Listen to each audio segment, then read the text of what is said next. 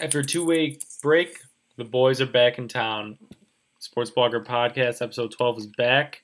We still don't have any sponsors. We could use some sponsors, so Cape Cod Chips, I know you're hiding in the corner. Just come out and got a great interview on tap, so we'll get it going. All right, we welcome in Braden Horn of FantasySportsAdvice.com and the owner of DailyRotoHelp.com. Welcome, Braden. Thank you guys for having me.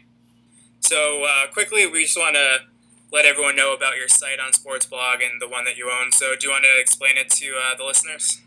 Yeah, so it's been around on sportsblog.com for pushing 2.5 years, FantasySportsAdvice.sportsblog.com, and honestly, I couldn't think of a shorter name, so I just went with that name, and I was just doing fantasy advice, and at the time, I was able to play DFS without being banned in the state, so I just started it. Once the ban hammer came down, unfortunately, I wanted to continue it because I had a lot of followers, so I started doing articles, I started doing optimal lineups.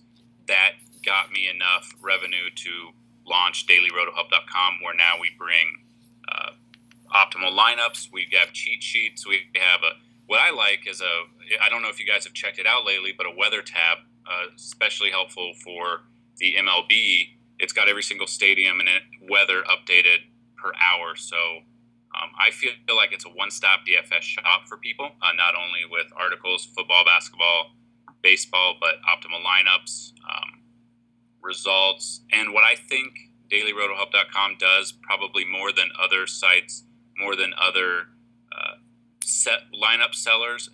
If you guys go check out Twitter, Instagram, they're only showing you their winning lineups. They're going to say, "Oh, we scored 250 fantasy points." They're not going to show you the losing lineups. We actually show you all of our lineups that we put out there, so everyone can see. Yeah, we're normal. We're cashing at 70%.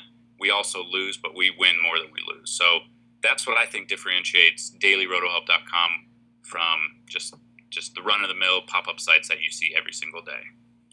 Just a quick note on Braden's Sportsblog site. Personally, it's the first one that I've seen where if you go to the profile page, it's cracked 1 million views on the site, which I think is really cool.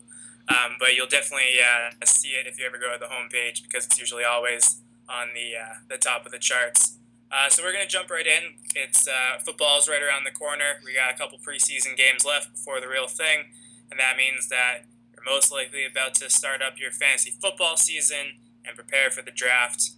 So Braden, we're going to start with your sleepers for the upcoming year. Who do you have? Well, I guess I think a nice sleeper, depending on what position you want to go on, I think Frank Gore is an interesting pick just because we saw what he did last year. It was nothing. He had running back depth behind him. He had competition. Andrew Luck was down. He had to go through terrible quarterback after terrible quarterback. The wide receivers for the Colts, they are hands down one of the fastest core there. So if they can get up a ton, you're going to see Andrew Luck. He's going to dump it off to Frank Gore all the time. And I mean, you can get him for extremely low price. I think he's a sleeper. I think a lot of people will be off of him. You might even be able to pick him up off the waiver wire, certain leagues. I don't know if he'll even go drafted. I really like him as just an off-the-wall running back pick that I don't think a lot of people will be on.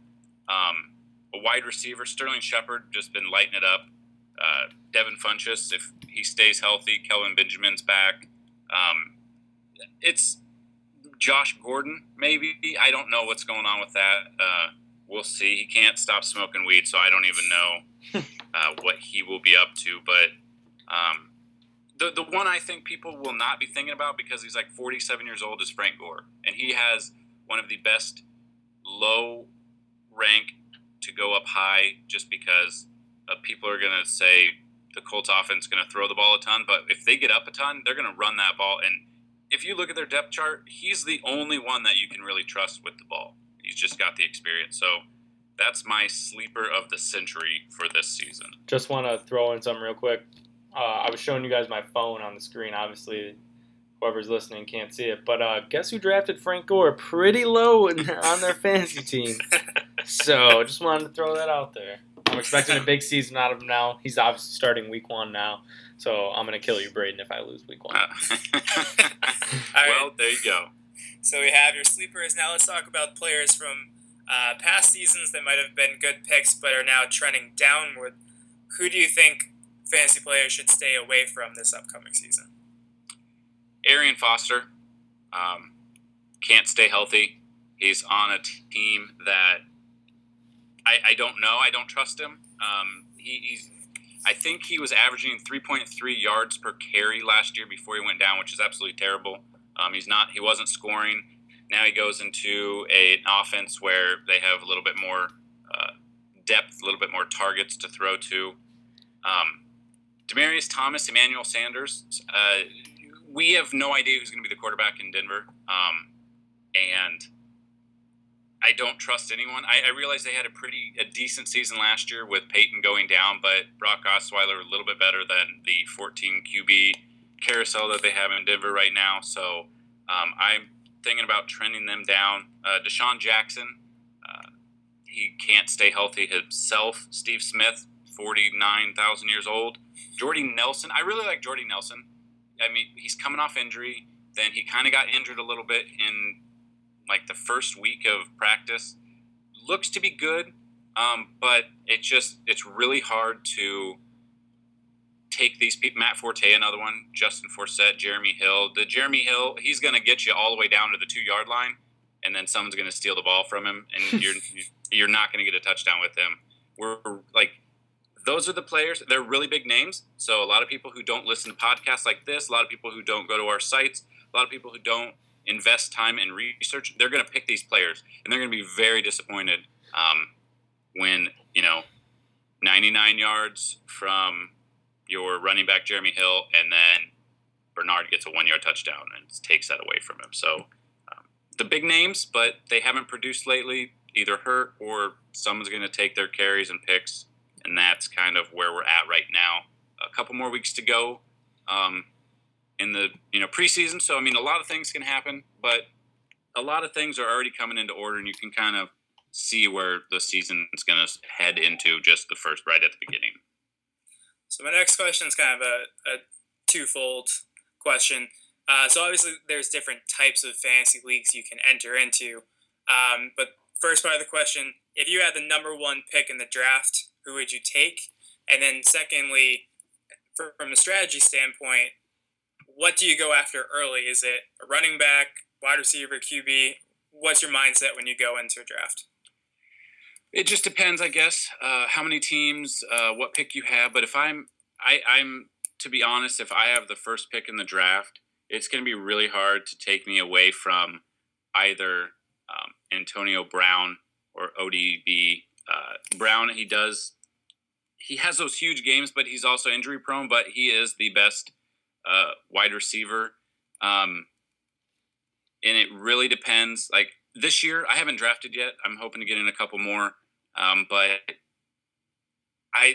it's starting to, shift towards a wide receiver type thing. So if I had the first pick, I think as of right now, unless something comes up, I'm going wide receiver. There's just a lot of running back situations that you can pull up off the waiver wire and take the championship that way. So I'm going Antonio Brown. Beckham's right behind him, and I'm thinking about going wide receiver to start the draft. Now, at what point do you like to start thinking about taking defense and kickers in the draft? To be honest with you, in the past, what's helped me win, I didn't draft either. You pick them, and then I'll look at my two lowest, picks that I did, and then I'll just stream a defense and kicker because, a lot of people are going to go high up on the Seattle defense, even though they've been struggling past couple seasons. And you're going to see that, okay, teams 4 just took a defense, so you're going to think you have to take a defense. I honestly think you can win it, and I've won it a couple times without drafting either of them and then picking them up off the waiver wire. If I were to draft them, I don't know. It really depends. Second to last 2 picks just depends on, I guess, the flow. A lot of it's going to be the flow of your draft. So you just kind of got to get a feel of where your draft's heading. But lower down, better if you can avoid drafting them and then figure out 2 players you can cut and pick them up. I like that strategy as well. Yeah, and I think, like, to your earlier point, it depends on how many teams are in the league. So there's a lot of those bench depth guys that you might have wanted that got taken up earlier, and then you start thinking, all right, it's the later round, so I will go after that Steven Gostkowski of the Patriots, or go after a Seattle or a Cincinnati defense to kind of ensure that those 2 spots, you don't have to think too much about them. So I'm a Patriots fan, and I know a lot of Patriots fans and fantasy football fans are wondering what to do about Tom Brady and Jimmy Garoppolo for the first 4 games of the season. I think it's interesting. A couple people I've talked to are trying to pinpoint exactly where they want to take Garoppolo. They feel like he'll still get drafted because the Patriots have Edelman, they have Amendola, Gronk, Bennett. He's got people to throw to, so he can't do that poorly, we hope. But how do you think fantasy owners should approach Brady and Garoppolo this season? Just like last season, I took a flyer on Brady, got him real late, and then we all know what happened. The suspension went away, and it helped amazing. I had Cam Newton as my backup, so I was able to trade Cam Newton, and I got 2 good players back, and I had Tom Brady. He went, we saw what he did. With Garoppolo, I mean, he's not bad. If you watched him, he's unproven, though. It really depends. A lot of it's going to depend on if, Tom, I don't know, are a lot of your friends in your draft, are they Patriots fans? So in one, yes, but I'm also in the sports blog pool this year. So with that, it really depends on if it's a bunch of friends that are all Patriots fans. It's going to be a crapshoot who takes them. It's just like with fantasy baseball, being in the Midwest, half of them are Cubs fans, so you can't get Chris Bryant, you can't get Anthony Rizzo because they're going to take them just because they're the fan. So it depends. I think everyone's going to go with Ben Roethlisberger. Everyone's going to go with the big names first. Honestly, depending on where everyone's at, I could see 10th round. You want to handcuff him. I'm trying to get Brady.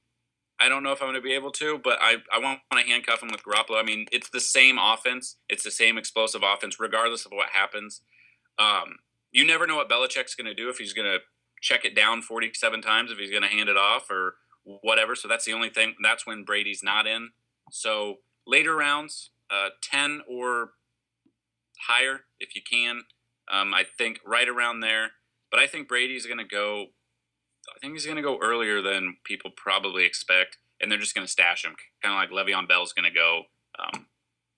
Honestly, Le'Veon Bell's going to go first round. People are going to do that, and they're going to just build around and, get them. So it really depends on the flow, but I honestly think 10 or higher, and then see what you can do with the handcuff there.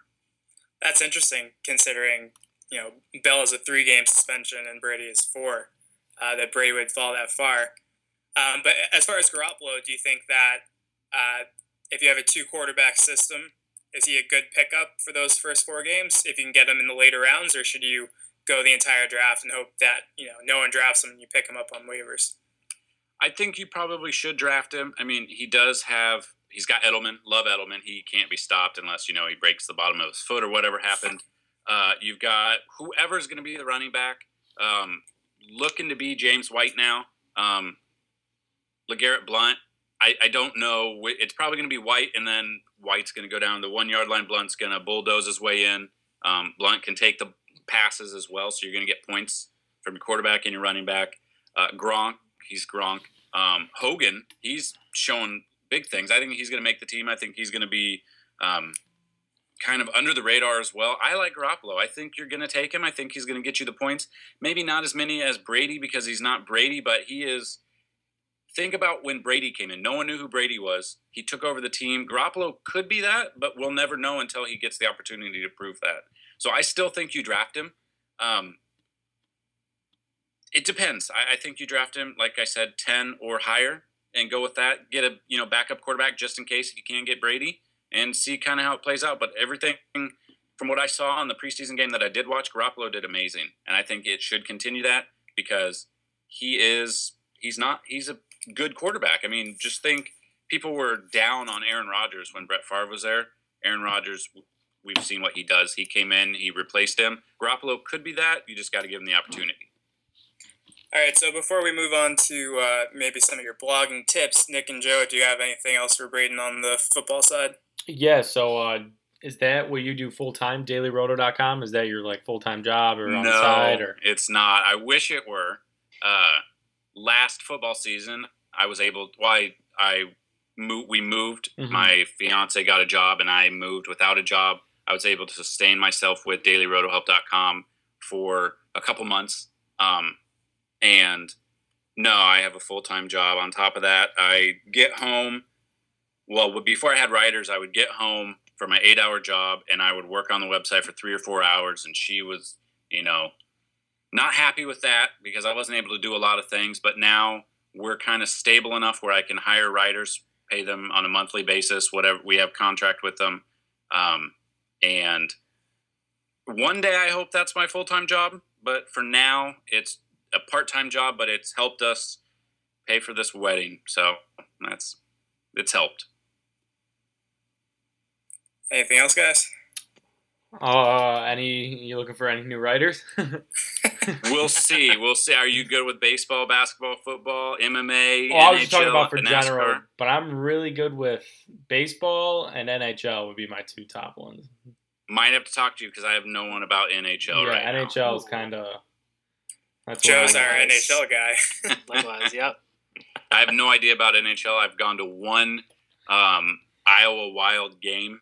It was fun. They're not supposed to get in a fight, and they got in a fight, and that was exciting. Just drink beer and watch. I've never liked it where you can end in a tie, but, I mean, they kind of curved that, and I went to the game. It was pretty fun. So, yeah, I can't get into playing it because there's just not a lot of areas around here, but going to a game, I'd rather do that than watch a game on television. All right, so at the end of all our interviews, we like to get the bloggers' kind of take on, any tips that kind of help them get to where they are. Obviously, you've started 2 successful sites. So if you had to give any advice to bloggers like the 3 of us, what would it be? You got to keep at it. You got to keep going regardless. There's some days. Now, I don't understand. Some of the days, I've never cracked the very top spot overall. I've cracked the top with the MLB. I've cracked the top with the NFL, NBA. The overall one, it's these pop-ups. It's the ones that get like 500,000 views. You have to figure out your audience. It's a lot of social media. I know the soccer, it depends. Like soccer is a huge sport overseas. That's where they're getting their 500,000 views. They run their own, Facebook page with 1 million subscribers. And that's what we do. We have a Twitter page. We have a Facebook. You have to figure out your audience, get your social media in check. We advertise. It's like $10. You can put it on Reddit. It'll be an ad on top. Google ad. Let's see what else. SEO, if you guys don't know much about that, somehow we, in our article somewhere, our wording, if you've ever looked at the intro to every single one of our articles at fantasysportsadvice.sportsblog.com, the exact same thing, just with the date changed. We've hit the front page of Google when you type in like MLB DFS 8/26/2016 or 16. We're like the top 2 links. SEO is where it's at. We've never paid anyone to dig into it. You might think about doing that. Figure out your niche, figure out your audience, and figure out Google. That's where you go. Because, everyone's going to do MLB DFS or optimal FanDuel lineup for Friday, August 26, 2016. If you have that somewhere in your article or you have something, you're going to do pretty well. That's what you see. And just continue to do good articles. People aren't going to want to come just to see like 5-word sentences, and that's it, just so you can get views. Have content. What we do is we give them a preview of our article at Sportsblog, and then I link them over to dailyrotohelp.com. So they're on both sites. They get exposure to both. The longer they stay on there, the more they're going to want to, purchase a package, read more. That helps with Google AdSense on the side. It took about 2 years to get where we're at with our feet firm, but you got to continue. Some days we get someday, like the past 2 days, I got 2,000 views just on the sports blog page on each article. And some days I get 500. I don't know why. I can't tell you why. It seems to be maybe the time of day that I put the article out. I put it the night before, about 7 or 8 p.m., and it just overnight blossoms. So just continue what you guys are doing. Don't stop. You're going to want to give up. Don't give up. I mean, it will be worth it. Just do what you do. If you want to network with us, you can. Shout each other out. Our YouTube page has 2,100 subscribers. Twitter, almost 5,000 followers. I mean, just network with us. Like what we're doing right now, do that with as many people as you can. You're going to be successful. It might take a while. It might take, 5 years, but it's going to be worth it in the end. All right, well, we really appreciate you coming on. Braden mentioned it. I'm not sure if we mentioned it at the beginning, but he is getting married on Saturday. So I am. Congratulations. I'm sure everything will go well, and we really appreciate you coming on. Thank you. Anytime you guys want to have me back on for any fantasy whatever, as long as it's not NHL, I'm in, because I don't know anything about NHL. Will do. All right, guys. Take care. You too. You too. You too, man.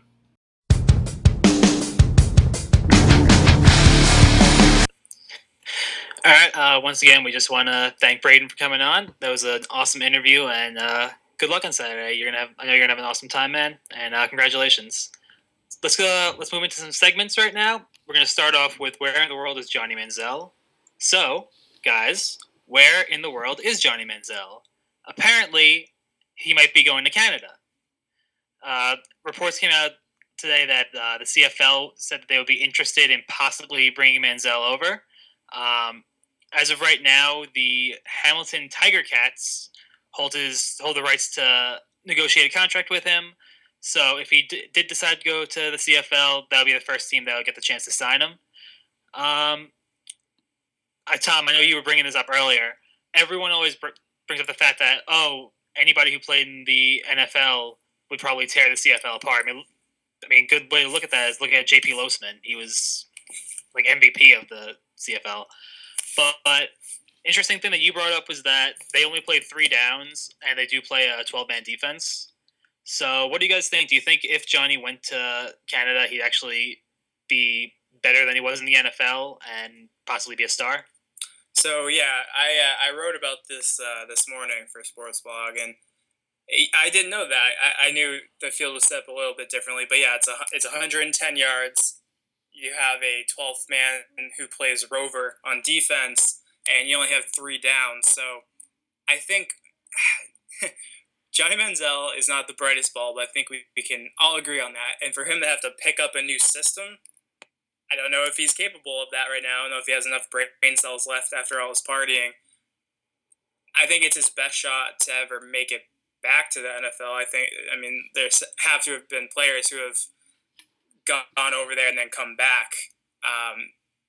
But I think he's just worn out his welcome. He's such a risk because of the domestic violence accusations and his constant partying, and he just doesn't seem like a good guy to have around in the locker room, especially if he's not playing. So if he's not of value to your NFL team, then what's the point of having him on your roster? With that being said, there's a great article that I linked to from ESPN, and it's not as easy as you'd think. Like, I know people said that Tebow couldn't throw, but if he went to the CFL, he'd throw 5 touchdowns a game. That's not necessarily the case. And the article was saying how Manziel being a mobile quarterback, that would benefit him. I think it was something like NFL quarterbacks only run on like 1.4% of like plays, and the days of Doug Flutie running roughshod around the CFL and being this superstar making plays with his legs, those days are over. And as the ESPN writer put it, the CFL is in a turbo passing league now, and they pretty much throw on 70% of downs. So Manziel, I think it's his best option, but there's a legitimate chance he goes over there and struggles. And if the distractions in his personal life keep up, then I don't think there's any prayer of him getting back in the NFL. Yeah, I think it's going to be very tough wherever he goes. Could be playing like in a jail prison or in prison, he can play a pickup game. It's going to be hard for him. Whatever he chooses to do, it's going to be difficult just because he's been out of the game for so long. I think going to the CFL would still probably be better than doing anything else just because, you've seen guys like Doug Flutie and Kurt Warner go to the CFL, tear it up, and then NFL teams actually take notice. So I think he needs maybe a year, possibly 2, to be in the CFL, get right. And then, like you guys said, it's not easy, but maybe he can develop a good passing game with the team. You never know. I mean, look at Kurt Warner. I mean, that's a perfect example. Obviously, most of the people listening probably know who that is, but similar type of story. Maybe that could be Johnny Manziel's answer. He's going to be back in the NFL. I just don't think an NFL team's going to sign him. They need to see if he's committed for at least a year or at least to another team, another country. So I think that's the only way Johnny Manziel can get back in the NFL is the CFL. I mean, those are all good points, yeah. I mean, that's probably going to be his bridge back. Although, one thing I do have to say, I'm a big fan of Johnny's commitment to trying to stay playing football, playing the one sport he wanted to play. And I think a certain Tim Tebow could learn something from him, which kind of brings us into our next segment, Hot or Not. Tom, would you like to take over? Yeah, so my favorite athlete, Tim Tebow, he made a lot of news waves with his announcement that he's going to pursue a career in professional baseball. And as Tim Tebow does, he ignited a firestorm on social media of people either just blindly loving it or blindly hating him. I think Tebow gets a bad rap, and a player like Johnny Manziel has earned the negative criticism that has come his way. Yes, Tebow is not a great quarterback, but he's also not a bad guy. Usually, if they're really a bad guy and they're just putting up a front, usually you've heard about it by now. I am all in on the Tebow pursuit of an MLB career. Do I think he'll ever make it to the majors? No, I don't. I think it's kind of outrageous to think that at age 28, after not playing baseball since your high school, I think junior or senior year in high school, and then thinking you could pick up the game quickly, I think that's overzealous on his part. And if he's going to be riding the bus in single A for the next 3 years, is he really going to want to stick around? I don't know what his expectations are in trying to pursue this. He's not going to get a AAA contract right off the bat, and he shouldn't get a AA contract. And I mean, if he ever makes it to the majors, it wouldn't be till age 35 probably, and it'd still probably be a publicity stunt. But I don't knock Tebow for trying. I think people who get on him for doing that are just hating him because they're sick of hearing about him. Nick, what do you have? I'm definitely hot on Tim Tebow to the NFL. I wasn't at first, and then I saw him hitting in the cage, and I was like, holy shit. The guy looks like a monster. And obviously, I'm a baseball guy, so I know that seeing someone hit in the cage means absolutely nothing. But I don't know. I feel like he's determined. I think he can get to AAA. I'm not going to say major leagues. I think he can get to AAA. I think a team will sign him just to, kind of rack it up in the minors. Like, I saw a report that the White Sox didn't want to sign him or, aren't going to be at his workout, and they're fucking dumb for that. Because why not just bring him in for if he's, decent, just bring him in the minor leagues. You'll sell out all your games, have so much media there. Sports Center will probably do a live show from there. And then, who knows? The guy might be good. You just don't know. So I'm definitely hot on Tim Tebow playing or trying to go out for baseball. I think he obviously doesn't need the money. Who knows? How his family's pretty wealthy. He's pretty wealthy after working at ESPN the last couple of years. I mean, the guy wants to do what he wants to do. Who at the end of his life, he can say, "I tried being a professional football and baseball player." Not many people can do that. So, Joe. No, I completely agree. I think if I'm a general manager or an owner, I'm 1,000% on board the Tim Tebow bandwagon. I think it's the most low risk, high reward signing you could ever make. And when I say high reward, I don't mean product on the baseball field. I mean high reward in that, like you were saying, even if he's only playing at single A, double A, possibly triple A, you're going to sell out all those games. You're going to bring in so much revenue just from having Tim Tebow on your roster. It's kind of like when MJ tried to play baseball. He was terrible, but it's a celebrity. Like it brings in the fans. It puts people's asses in the seats, and it would just be incredible for publicity for whatever team would sign him. And if I'm a team like the Tampa Bay Rays who has nothing going for them this year, why the fuck not sign Tebow to a major league contract? Put him in there. You already have the lowest attendance in baseball. It might bring a couple more thousand fans to the game. He can't be doing any worse than half your lineup is anyway. So why not give it a shot? Let the guy play. I'm all in on the Tebow bandwagon. Credit to social media though for instantly putting him on the Angels because of his religious beliefs. That was a good look. Wait, who said that? Was it just all over, or a lot of people? Like all the photoshops of him on the MLB roster were just a smiling Tim Tebow on the Angels with a halo over his head. Dude, if he played for the Angels, he would need to play center field so we can have an Angel in the outfield. That's true. It's all set up perfectly if he can just hit a baseball better than he can throw a football. Hot take of the century: Tim Tebow would be better than Mike Trout. That is a scorching hot take and one that will not come to fruition.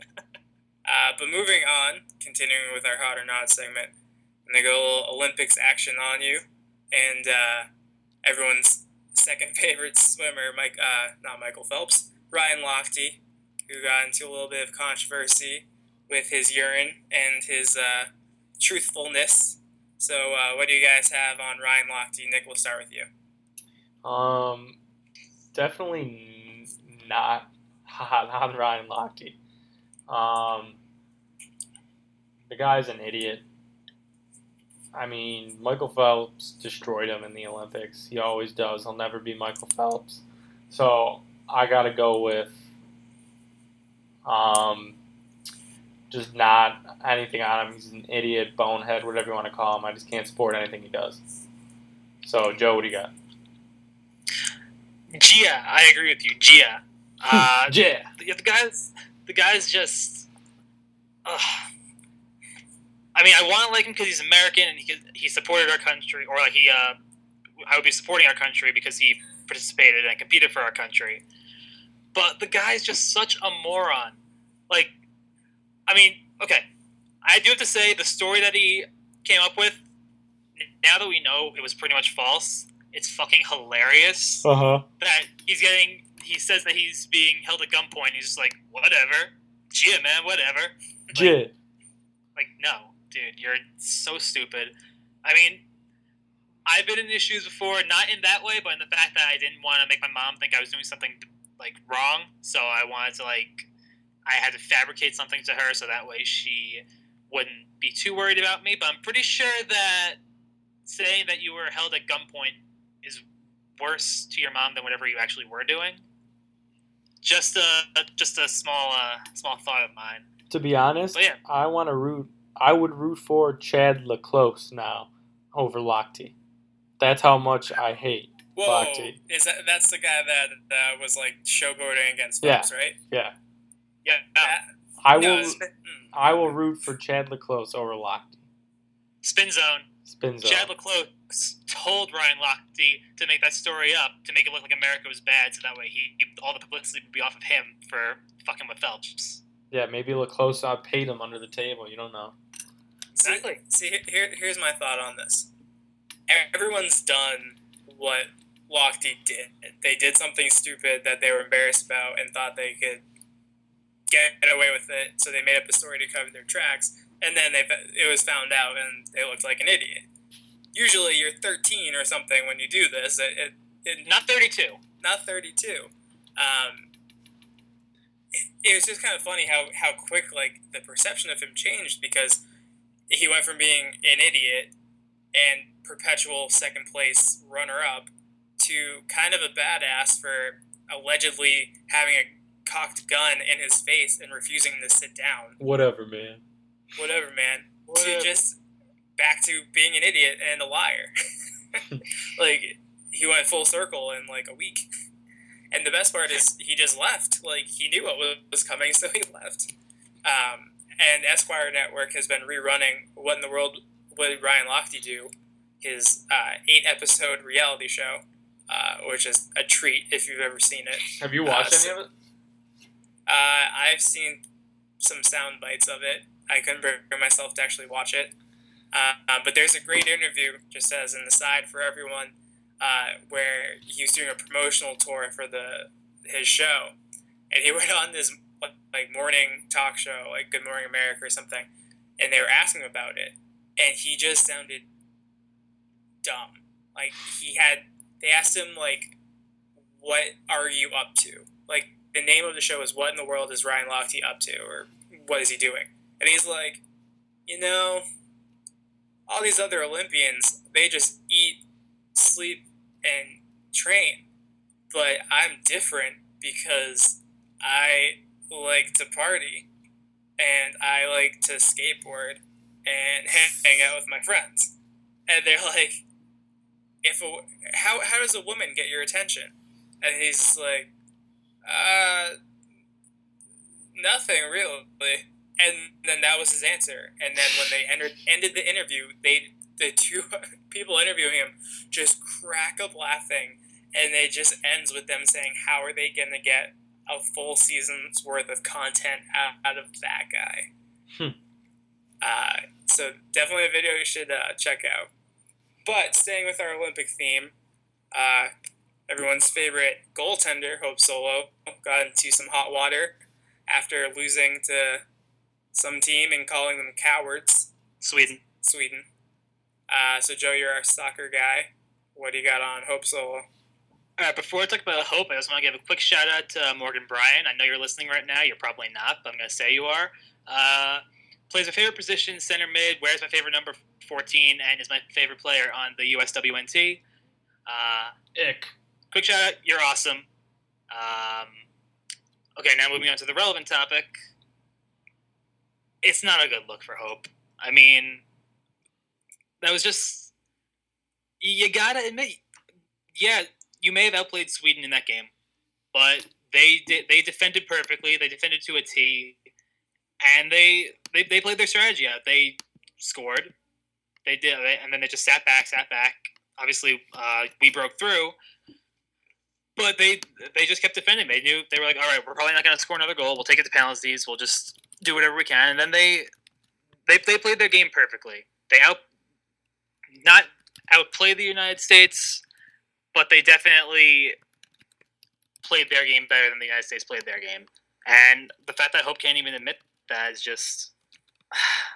It leaves a bad taste in my mouth, because for someone who has played so many games in goal for the women's team, and who's won so many medals with the women's team and so many tournaments, like, just to see her just be like such a dick, I don't know, not a good look. And I mean, the suspension really means nothing. I think the women's team plays a couple of friendlies during that time, and she'll miss those, but like, those aren't, like, friendlies really don't mean too much at this point. So it's not about the games missed or whatever. It's just about the principle of the matter. And I don't know. It just I feel like it reinforces that stereotype that all foreign countries think of Americans as being arrogant and being sore losers. So that's my take on it. Nick, what about you? Honestly, just overall, she kind of scares me, and I think she's a really sore loser. Honestly, you lost the game fair and square, and she scares the crap out of me. Like, didn't she beat up her husband or boyfriend? Yeah. No, yeah, she was charged with domestic assault. So, like, all right, let's be honest, she's pretty hot, but I would definitely stay away from her. Like, I don't know. That's kind of my take on it. Like, she's just crazy, in the bad way. Like, I don't think like Kobe, you can say, was like crazy competitively. She is just crazy all around. Like, she's crazy. Yeah, she just might fly off the handle and beat like a fan up. I honestly think that's gonna happen. I'm putting like $500 down that she's gonna beat up a fan in the next 5 years. She gonna pull a Milbury? Take a fan's shoe off? Pretty much. She's also 35, so I don't even know how much longer she's Oh yeah, I forget how old she is. Damn, she's only 35. Yeah, I mean, I'm of the belief that soccer is never going to overtake any of the major four sports. It's never going to be of great interest to the American population. Yeah, don't sleep on it. I'm sleeping on it. If it could, I do agree it won't overtake the top four, I do think it's going to get a little more publicity, but that's besides the point. Go on with your point, Tom. The main driving force of those people saying that soccer would become greater had the U.S. women's national team to point to, because they were the only ones that were successful. They were the only ones who won. So I think as little progress as I think they've actually made, I think having probably top 2, top 3 most notable player just be a terrible sport for those young girls who are looking to play soccer, I think that they took a step back, which is unfortunate. Obviously, I'm not a big soccer guy, but you know, these people like Ryan Lochte and Hope Solo, it's funny to laugh at them and be an observer, but they are supposed to be representing our country, and it is a bad look. And meanwhile, you have people like Katie Ledecky and Michael Phelps who are doing great things and are a great story. So it's just unfortunate there you have those detractors to pull attention away from that. Yeah. Quick little aside. Have either of you ever heard of Christian Pulisic or Emerson Hyndman? Oh yeah. No. Well, you will. Think of them as the next popularity-wise, think of them as the next Dempsey Donovan. Who are they? They're going to be household names in probably 4 or 5 years. For USA? What's up? For USA? Who do they play for? Yeah, they're Pulisic is either 17 or 18. He's currently playing for Borussia Dortmund, which is one of the top clubs in Germany, but he's a United States national team member. Emerson Hyndman, I believe, is 20 or 21, and he's playing for Bournemouth in the Premier League. So, 2 guys who are really hyped to do great things with the national team. They're going to make the USMNT great again, and they're going to bring us a World Cup in 2018. Doubt it. Book it.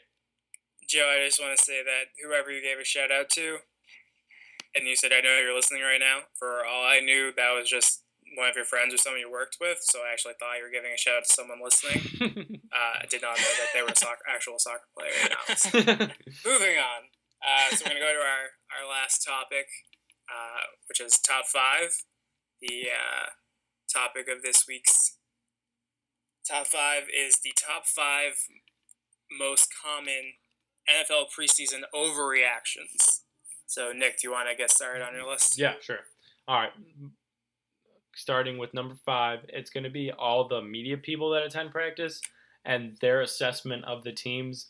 One of the best sound bites I heard recently was one of the Bears guys writes for the Tribune. In 2007, he said the Bears had a great preseason and it looked like the team was going back to the Super Bowl. The Bears finished 6-10.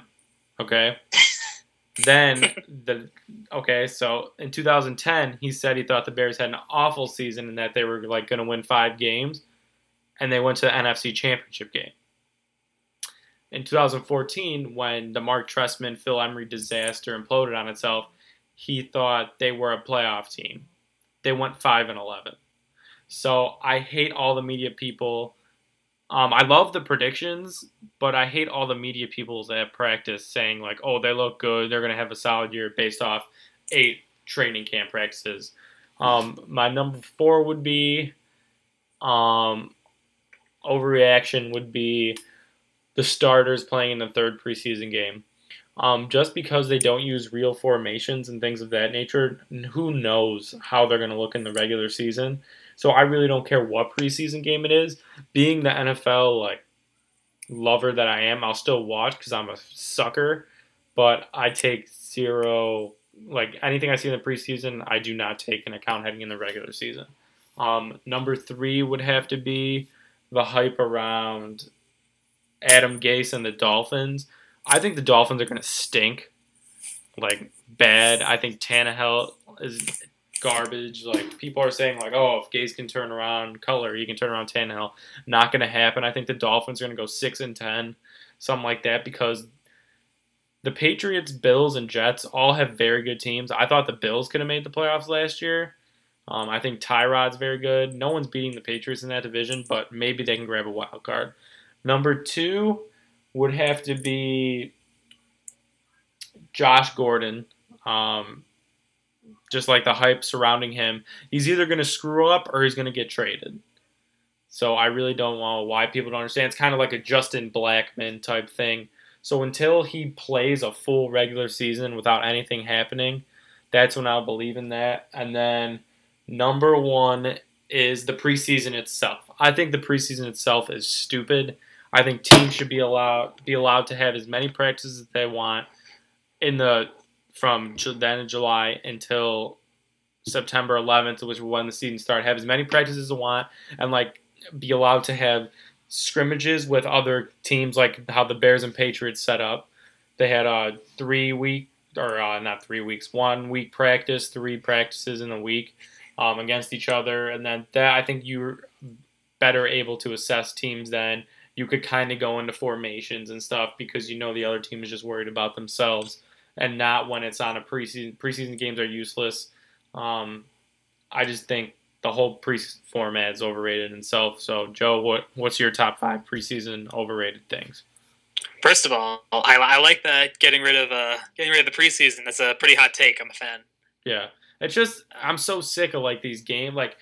Like 2 weeks ago or last week when the Bears were playing the Patriots, I'm like, oh, it was probably a week until the regular season, and then it's still September 11th. I'm like, oh my god, almost a month still. Yeah, it's just, and they're useless. Sure, I like seeing Connor Shaw, the third QB on the depth chart, throw last second touchdowns just as much as the next guy because nothing is on TV.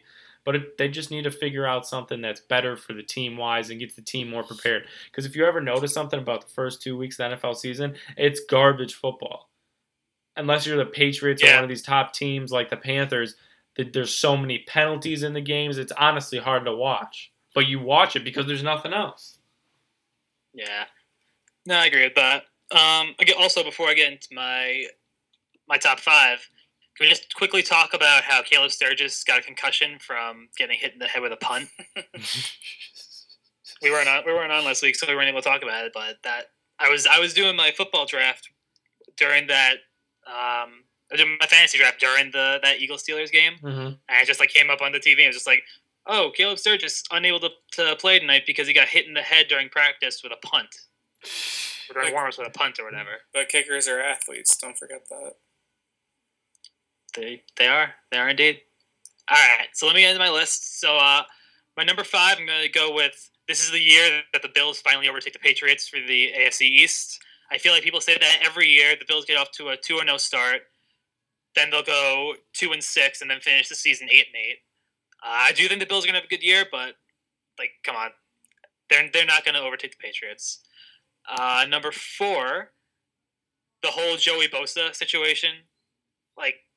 I feel like that's just getting, with what happened yesterday with him rejecting the Chargers' best contract and then the Chargers pulling it out. It's getting a lot of media attention.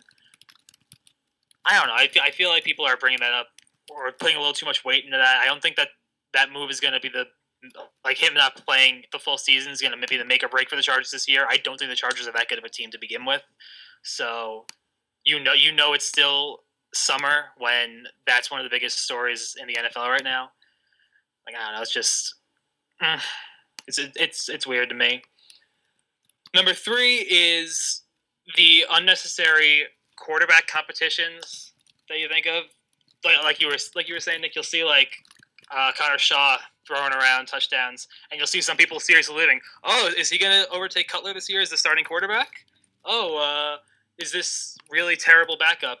He's never started a game in his career, but he's doing pretty well. Maybe he'll overtake Russell Wilson. People just I feel like the preseason is just hot take central with especially when it comes to the backup 3rd string, 4th string quarterback situation.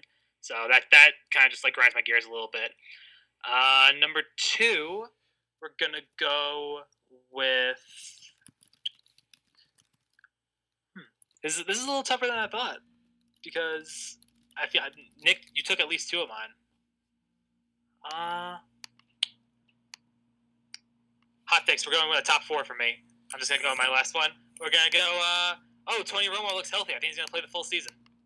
That's bullshit. Biggest overreaction in NFL history. Tom. All right, so a lot of mine have already been said too, but I think number 5 has to be just the Garoppolo is going to overtake Brady controversy. Yeah. It's dumb. He'll be there for week 5, and everything will go back to normal. Better be there week 5. As a quick side note, Tom, did you hear like when the Patriots and Bears were practicing that the Bears were like really looking at Garoppolo and that like could be an option for them down the road? Do you see Garoppolo leaving? Like they're all the rumors say he's leaving after not this season but the next season when he can finally be a free agent, and obviously Chicago would be on his radar, hometown type thing. But do you think that's possible, or do you think the Patriots are going to find a way just to keep him? Maybe like an Aaron Rodgers, like Brett Favre situation. But, right. Well, if I'm remembering correctly, I think when Rodgers eventually started, he was still on his rookie contract. Yes. So Brady's 39, and you can just tell in his press conferences when he's not getting all the first team snaps, and Belichick didn't let him play in the second preseason game. He's pretty pissed about it. And that's a good thing because I think he has that fire to play more than any other player in sports. Like, he is driven to the max. But we've seen it before with Richard Seymour, with Bledsoe, with Laura Malloy, with Ty Law, with Logan Mankins.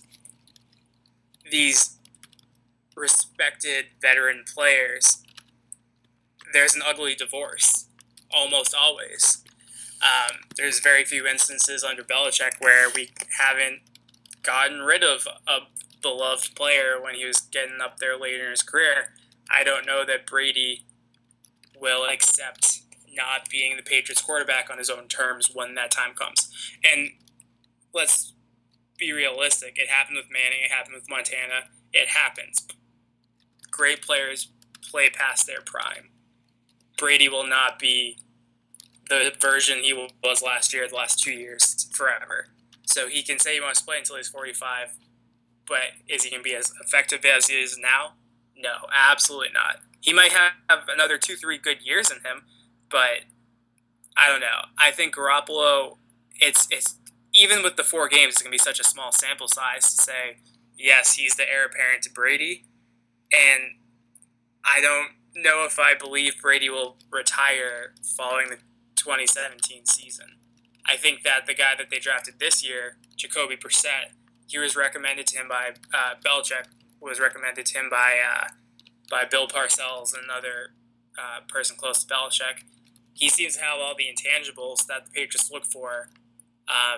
So, I mean, he has this season, next season to show what he's got in practice. He's performed pretty well in both preseason games, so maybe he's the option. They let Garoppolo walk. But if Garoppolo performs well, then the Patriots could potentially get a first-round draft pick for him. So there's a good shot that he gets traded to another team and signs an extension there and then doesn't even hit free agency. So to answer your question, it's kind of tough to say because the better he plays and the more attractive he might be to the Bears, the greater the potential he gets dealt to the Browns or someone before the deadline or this offseason when RG3 gets hurt or sucks. So it's kind of tough to tell. But I think the Bears are, if he does hit free agency, I think they're right atop that list of potential suitors for him. Yeah, for sure. I just don't know. Like, I feel like Belichick doesn't care. Like not that he's a dick, but he like literally, when Brady's done, he'll kind of be done. You know what I mean? Like, I just don't think he like cares. Like, he understands that like as good as Garoppolo is, like there's literally never going to be another Tom Brady. So as long as Tom wants to do it, Tom's going to be the guy, and then the next guy just kind of be thrown to the side, traded. Because they could get a lot for Garoppolo if they chose to trade him this offseason, I'll tell you that. Yeah, and the thing is, the 4 games he has, that's a lot more than a lot of these backup quarterbacks that are getting big deals. Right. Like, Matt Flynn played well in 1 game. Yeah. And he got 3-4 opportunities and $15 million with the Seahawks. If Garoppolo plays well, which first game of the season against the Cardinals and a strong defense, it's going to be tough. Yeah. But the Bills, yes, you have Rex Ryan, and yeah, they're going to blitz the hell out of them. but he has the weapons. He has Gronk. Bills are also missing half their defense. That's true too, and I mean, the Rex hired his brother to run the defense, so that's not a good thing if you ask the Cowboys, Browns, and Saints. But yeah, Belichick, I see him. I mean, again, he's up there in age. It depends on when Brady decides to retire.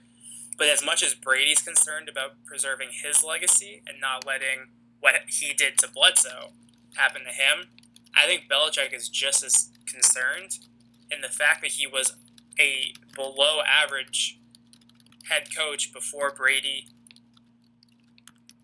The opportunity to continue to have success without Brady, to kind of just drive in the point that he kind of is responsible for Brady and not his success is a result of Brady's, I think that will be very appealing to him.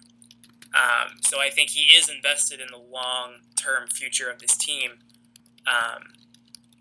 Although a big storyline to watch is the fact that a lot of our young defenders who we've set up to kind of make sure the team is in good hands should Brady fall off a cliff are unsigned. With Jamie Collins, the Big Four was Chandler Jones, but they traded him. But Malcolm Butler, Jabal Sheard, Dante Hightower, and Jamie Collins, they're all coming up on needing contracts within the next 2 years. So it'll be interesting to see. I think we've run long in this, so I don't really have many more interesting things for my top 5, so I can just skip them. And we can wrap this podcast up. Does that sound good to you guys? Sounds good. Just one more point on the whole Garoppolo thing. If he performs well in those 4 games, look for him to point to Brock Osweiler as the contract that he would be looking at. Oh, definitely. Osweiler, he played in, I think, 6 games last year as a starter. I think he went 4-2 maybe, and he's getting $18 million a year, or 18 or whatever it was. What was it? Was it 4 years? It's a lot. 472. 472, yeah. So like 18 and a half or whatever a year, based off of 6 starts. So if he performs well in those, it wouldn't be too far-fetched to see Garoppolo pointing towards that. And also, defender you didn't mention is Barkevious Mingo, who the Pats just picked up today. Which I love. That is a great move by New England. Oh, he's going to be a star. So New England loved him and they wanted him. They were working on a deal for him long before today. He's a freak athlete, and he was playing fourth quarter snaps in preseason with the Browns, and he was playing special teams last year. People are instantly pointing to Jabal Sheard, who looked like he had good potential, never really lived up to it in Cleveland. Patriots signed him for not a lot of money in free agency, and he had 8 sacks last year, whereas he only had 2 the previous year at the Browns. Mingo is more of a project, but Belichick is definitely up to the task. Like, I think he has the potential to be a star, and the Patriots really need it because, yes, they have a good defense, but they're injured. Nikovic has torn triceps. Sheard is hurt. He has an MCL injury. They lost Chandler Jones. And if anything happens to Malcolm Butler, then we go from a top 5, top 10 defense to probably middle of the pack to in the 20s. The depth at cornerback is not great. Justin Coleman is not great. We have a rookie in Cyrus Jones who's slated to start in the slot. So there's still a lot of question marks for as good as the Patriots are on paper. But I am very excited by Mingo. And also there's a fun fact that I was touting on Twitter today. The Patriots signed 5 former first-round draft picks this offseason alone, which is crazy to think about. Insane. Yeah, it was, if I can remember, it was Mingo. They traded for Jonathan Cooper. So Mingo was 6, Cooper was 7 in the 2013 draft. You had Donald Brown, who they just released this week. Chris Long, I think, was number 2. Yeah. And then Shea McClellan of the Bears, who, from what I've heard, has definitely not lived up to his number 13 overall selection. But again, I think given Patricia and Belichick's pedigree, I think he can turn into a very serviceable player. He can turn into the next Rob Ninkovich with this team. And that's the thing with Mingo, too, is that there's a reason he was picked 6th overall. Part of it might be because it was the Browns that were picking. but he's got the potential there. He's got the raw potential, raw talent. It's just refining it, which is something that I think if any coach can get it out of him, it'll be Belichick. Yeah, definitely.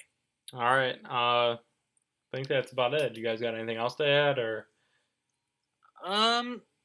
Since we weren't here the last week, I kind of just want to touch very, very quickly on VC Watch.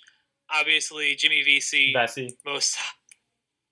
Is it Vesey or VC? I've heard it pronounced both ways. Oh, no, I don't know. I think you're right, Joe. I think it's VC. It's VC, really? Yeah, I think so. God, I don't even that's what I've heard. I don't even want to talk about it. So Jimmy VC was touted, or he interviewed with 7 different NHL teams.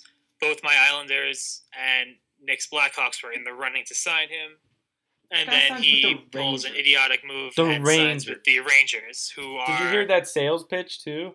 I guess Liam Neeson told him. Every single fucking celebrity in New York was tweeting at him to come to the Rangers. How do you not apparently it worked, but they're the most forward-heavy team I've seen. They have about 17 NHL caliber forwards, especially after signing Brandon Peary today. Oh, they signed Peary today? They signed Peary. Yeah, they brought Peary in. Oh. Who, fun fact, of I think 415 qualifying players, he's 13th in the last couple of seasons in goals per 60, which is insane.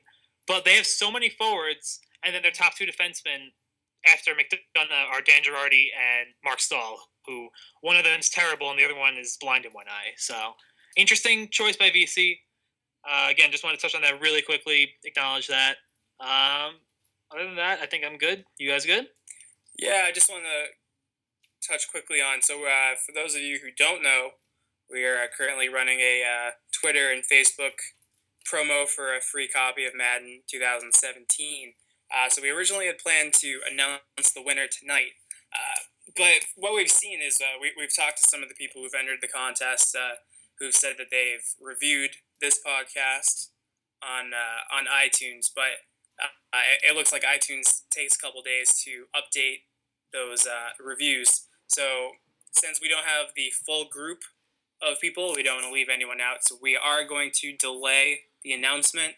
We'll likely do it next week, as long as everything goes according to plan on iTunes. So that the good news is that there's still time to enter. So definitely go to our Twitter handle at Blogger Sports and look at the contest details on how to enter. I think we're a little rusty. We were coming off of 2 weeks. I know I've had a little slip ups today, but we'll keep working and we'll get back to it next week better than ever. We have a great guest for all the Boston listeners. We have Bird from Toucher and Rich, and I'm sure that's going to be an electric interview next week. So definitely stay tuned for that. And that's it for me. So if you guys are good, that concludes the Sports Bloggers Podcast. We'll see you again next week.